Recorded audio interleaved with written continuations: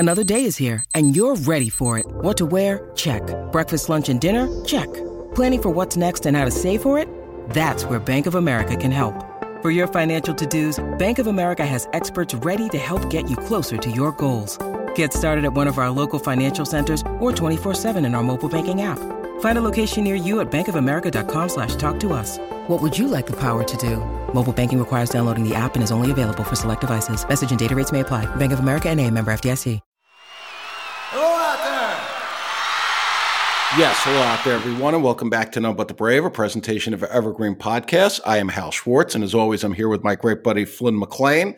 And tonight we've got the second edition of our None But the Brave archive series reviews. This time it's for the Christmas 2023 release, a show from the Meadowlands recorded July 15th, 1999. It's a curious selection for a number of reasons, which we'll get to a little later. But first, Flynn, let's get to what you thought of this show, which you attended. Well, what I thought at the time was that it was good. It was okay. It was exactly what I was expecting. This was it was the Model A set list that he had been doing throughout the past month or so in Europe, opening with My Love, having Where the Bands Are in the post 10th Avenue slot. And then they had the Model B, which was the July 18th show, which was opening with I Want to Be With You, and then having Loose Ends in the post 10th Avenue spot, as well as a flip-flopping of Backstreets for Jungle Land and a couple of others. And this was not one I was expecting to be released, but I'm really enjoying it.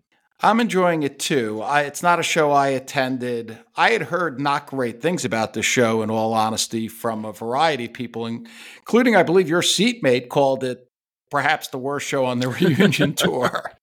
I don't agree with that. As I said, it was just what I expected. It was the first night. We all figured he'd be digging deeper as the stand wore on, and we were right. But I thought they came out strong. They came out ready, and they had to be ready. The first two songs were being broadcast live on VH1 across the country. Yeah, that was big. And of course, I was in LA watching the broadcast, and very sorry that I wasn't there. But you could tell there was quite an energy in the building. I think it's also important here to note that this was the first proper E Street Band show in the United States in nearly 11 years. Obviously, in 95, they did Sony, Tramps, and the Rock and Roll Hall of Fame, but those don't count, just like the rehearsal shows really don't count from the spring in Asbury. And as I said, this show was them playing the Model A set that they've been doing all spring in Europe. It's a better listen than I thought when I first saw what the show was. You have some really nice versions of songs early in the tour. So the River's a little bit different than it was certainly by the Garden. The Murder Incorporated, also the same thing. And one of the things that I really liked listening to it was the mix, I think, by Altschiller is, again, really high quality. You can hear the guitars. There's a lot of separation. Where the Bands Are, it's the only performance from the reunion tour that's been released so far. That, I think, comes off very well, better than I expected, because the truth is I never really thought they nailed Where the Bands Are when I saw it in 99.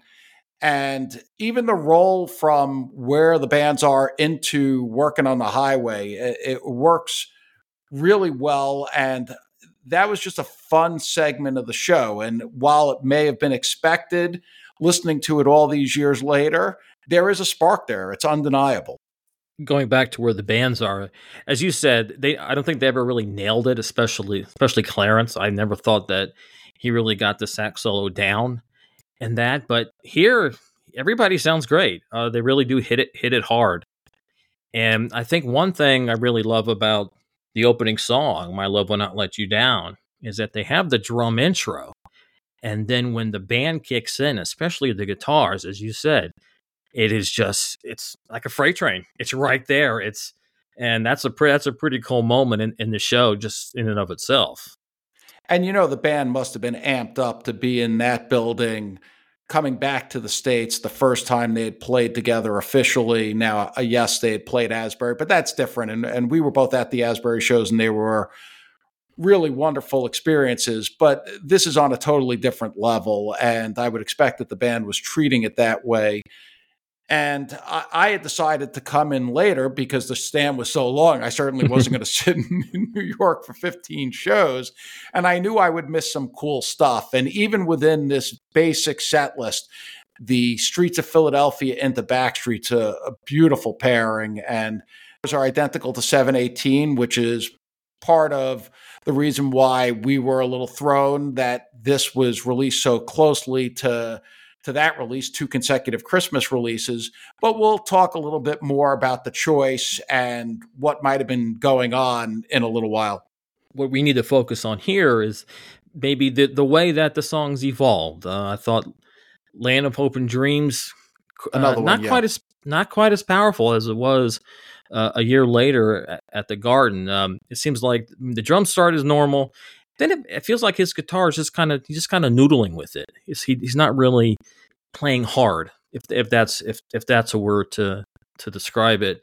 Whereas later on, I mean, he was hitting that riff hard, and then Danny coming in just doesn't have quite the same power as it did a year later. So everything is really still evolving. Even the 10th Avenue shtick in the middle with the band intros, as well as the Light of Day rap. You can see and hear where they're going with it, because he was still changing things. It was developing, to be sure, and you got all the various band intros here. You got Patty singing a little of Rumble Doll, and it had a rawness to it. I think at that point he was still sort of going with the flow. A little bit later, it became a little bit canned, although those shows were amazing. And certainly by the time we got to the Garden, which is still my favorite stand of the reunion era, but I do think we'll agree that on 10th Avenue and perhaps a little bit on Light of Day, by then it had become too sticky. Yeah, but I think he found a shtick that worked. It evolved. He modified things, and as you noted, Patty sings Rumble Doll, and she was the only one who got a spotlight on her doing something solo as the tour progressed. I mean, on this one, you still had everybody doing a few riffs on their instrument during the intros, and at a later show, actually at a previous show, Gary did Fire, and then he also did it again on July 29th. So I kind of missed that as the tour progressed, but yeah. I kind of see where he would getting rid of that kind of did save some time. I don't know. Well, we'll have to. This is 18 minutes here at 10th Avenue. I don't know what it was at the Garden. It wasn't much shorter, but that's well. It gave him more time to do his shtick before he got to the band doing their thing. Now, another thing that hit me listening to this show, the Thunder Road, and I know there's a lot of people who throughout the reunion tour felt that Thunder Road was a little bit neutered.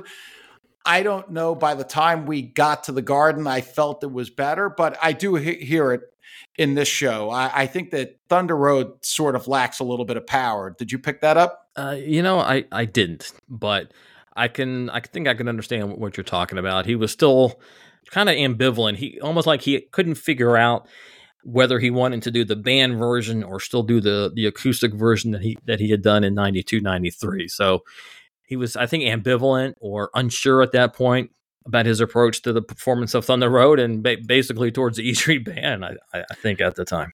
Well, it was really reflected in how he treated the crowd in Thunder Road, especially some nights he would sort of invite the crowd to sing the lines that we've sung all these years, and other times he wouldn't. But even when he had the crowd sing it, he sort of stepped on it singing it in a different cadence than he normally would. Ambivalence may be the right word, because that is really what it seemed. And it must have been a difficult position coming back to Jersey and knowing that there are certain songs that people are going to want to hear. And as we know, and as we've talked about many times, actually he left out a very large number of songs that people really wanted to hear because he did so little off Born in the USA.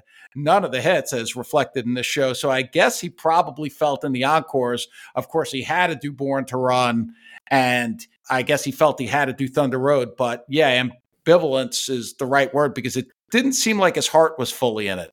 No, but at the same time, he had done Thunder Road every night in Europe. So I don't know here he was 3 months later, still ambivalent about it, but maybe it was because he was home or he was in New Jersey where, he didn't feel exactly totally embraced back in 92, but that's a different story as well. Well, let's talk about the choice because this was a bit of a curveball. The last Christmas release was July 18th, 1999, which was the second show of this 15-night stand. Then they took a break for most of 2023 as we expected because of the tour. And then, of course, unfortunately, as we know, the tour got cut short. There was a release which we covered from Philadelphia 2009 a couple of weeks ago, and we were expecting a Christmas release, and this is what landed. I don't think people were expecting that it would be another show from the Meadowlands stand, much less back-to-back shows, 2 releases out of 3 that total that from the last 13 months. Just from that perspective, it was an odd choice. If it had been, say, one of the shows from the Garden in 2000, or maybe a show from Philly a couple months later, I think it would have been a little bit more understandable. But the fact that it was literally the show right before the previous one, the July 18th show, I think that really raised some eyebrows. And I think a lot of us were expecting or hoping for, I don't know where the line is, that we were going to get the third Passaic show from 78, or maybe a Tower show from 75. I think after a year of 2023 releases, tour releases, and then the 2 archive releases were from the reunion era, that we felt we were due back for a classic era. And the fact that it wasn't, and that this show has never been really spoken about in high regard, as you were hinting at earlier, that it really was a surprise and an initial, honestly, a disappointment. I was like, really? It feels like there's very little here that has not been released, even from this tour, except, as you pointed out, where the bands are. But then again, once I got listening, all those disappointments faded away. Hi, I'm Hal Schwartz from None But the Brave, and I want to tell you about our exciting new sponsor, DistroKid. DistroKid is a service for musicians that puts your music into online stores and streaming services like Spotify. You keep 100% of your royalties. The DistroKid app is packed with features. You can check your streaming stats from Apple and Spotify, upload lyrics and song credits. You can also get notified via push notifications when you've earned royalties. With Mixia, a powerful tool for those without access to professional mastering engineers, users can put the finishing touches on their track in minutes. There's a simple interface that is easy to use even if you're a novice creator. It's only $99 for a year with unlimited mastered tracks. DistroKid also has a new feature called Instant Share that allows you to easily share large files securely. Send tracks to collaborators, booking agents, and anyone else you want to hear your work. Your music will stream at the highest quality so you can make a great impression. And the artwork files look great too. So check out DistroKid through None But the Brave special link and receive 30% off your first year. distrokid.com/VIP/MBTB. Once again, distrokid.com/VIP/MBTB. Thank you. When you need mealtime inspiration, it's worth shopping Kroger, where you'll find over 30,000 mouth-watering choices that excite your inner foodie. And no matter what tasty choice you make, you'll enjoy our everyday low prices, plus extra ways to save, like digital coupons worth over $600 each week. You can also save up to $1 off per gallon at the pump with fuel points. More savings and more inspiring flavors make shopping Kroger worth it every time. Kroger, fresh for everyone. Fuel restrictions apply. Well, you're right, because it does make for a good listen. It also, undeniably, an odd choice, as we're discussing. I think that one of the things is, if they were going to go back to the Meadowlands 99, of course, there were shows later in the stand which are quite different from this one, most specifically August 11th. Now, we don't know if they have August 11th for sure, although their pattern seems to have been, at the very minimum, at these Meadowlands stands to record the beginning of the stand, which we have here, the first 2 nights, and the end of the stand. And you would certainly think that at the end of a 15-night stand in New Jersey, they were rolling tapes. If they weren't, that's a big oversight. So it would be nice to get some of the shows from later in the stand when things developed quite a bit. especially the 11th, where New York City Serenade was played for the first time in almost a quarter century. Just an incredible moment that really is hard to put into words. But I'm guessing, based on what we know, especially since you do expect they're going to pause the series again in 2024, right? I do, yes, I do. Yeah, come March, that's it for another 6 to 8 months. To me, is the tour was originally scheduled to go to December 12th. That was going to be the final show of 2023. And I'm wondering now if they weren't going to put out a Christmas archive at all this year. Now, we've definitely gotten them every other year, but they've never toured deep into December during the time they've been doing the archive series. And if the last show was December 12th, based on how the things have been going this year, Altshuler still would have been working on the tour releases, no? Yeah, they would have had to have really planned ahead, had the tour gone on as scheduled if they wanted to have a holiday release. As you said, the shows were going through middle of December, and Altshuler would have been mixing those shows up through the end of December, up to Christmas Eve or later.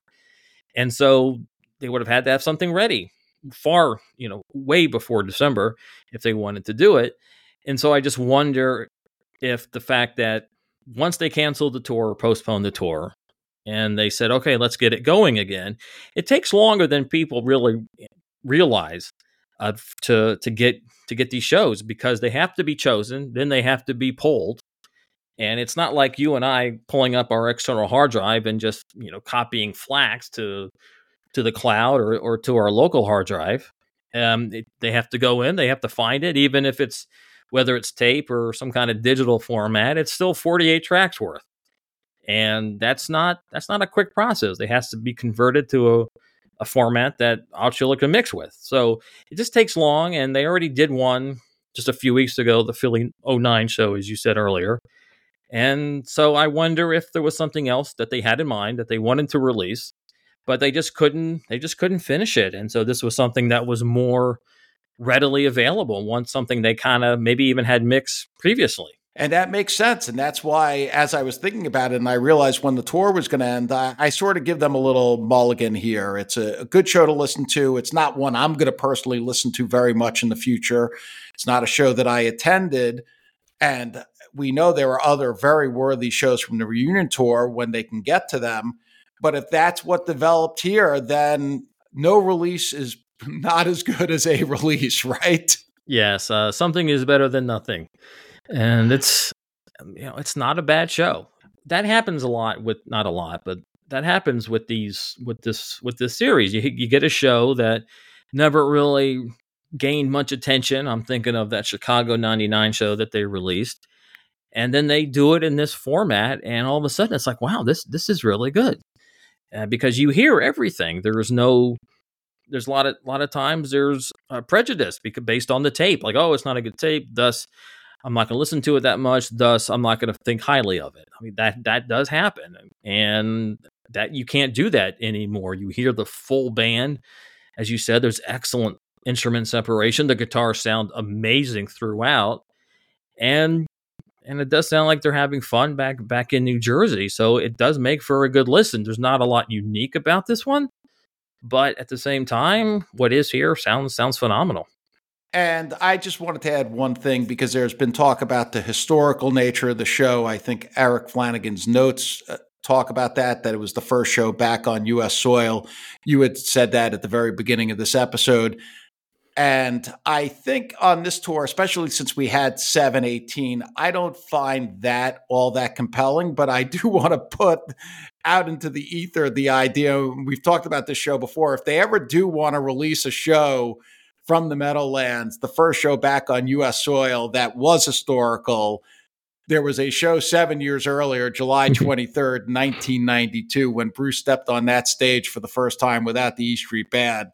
Now, that's a compelling historical show to reflect what took place when Bruce had to take the stage and had no E Street Band and was with the solo band that he had put together. And the stories have always been that he was very nervous before that show backstage. And that is a fascinating show to have attended, and it will be, I think, a fascinating show to listen to should they release it. So I'm just putting out my 2 cents there. The other thing is that show contains the solo electric version of Dancing in the Dark, which is not released yet, which is a shame because that is a stunner. And I agree with you 100%. I was at that show as well. And you're right. Dancing in the Dark sounds amazing. It's the last version or performance rather of With Every Wish. And yeah, that was an interesting show. I was going to mention what you said about Bruce being nervous. And then there was a time during the show where he said, yeah, I moved to LA and people started booing. He said, oh, okay, I can take it. I've grown. And so that was kind of a humorous little moment, but at the same time, there was a little bit of truth to it. And there was. And yeah, I would love to have one that released. That would be my next choice from that stand, to be perfectly honest. It just failed just for the dancing and With Every Wish. Yeah, I agree 100%. And it'll be interesting to see January. Do we have a chance of another release, or do we expect That's a good question. The entire year is going to be paused right now? I hope not. I hope not the whole year. I would like to think that it could be 1 or 2 releases before the tour starts, but not going to hold my breath. Just hope, and I'll just enjoy listening to this one. And I'm still enjoying the Philly 09 release. That version of What Love Can Do is pretty darn cool. It really is. That's actually a show that I've listened to a number of times now since it came out.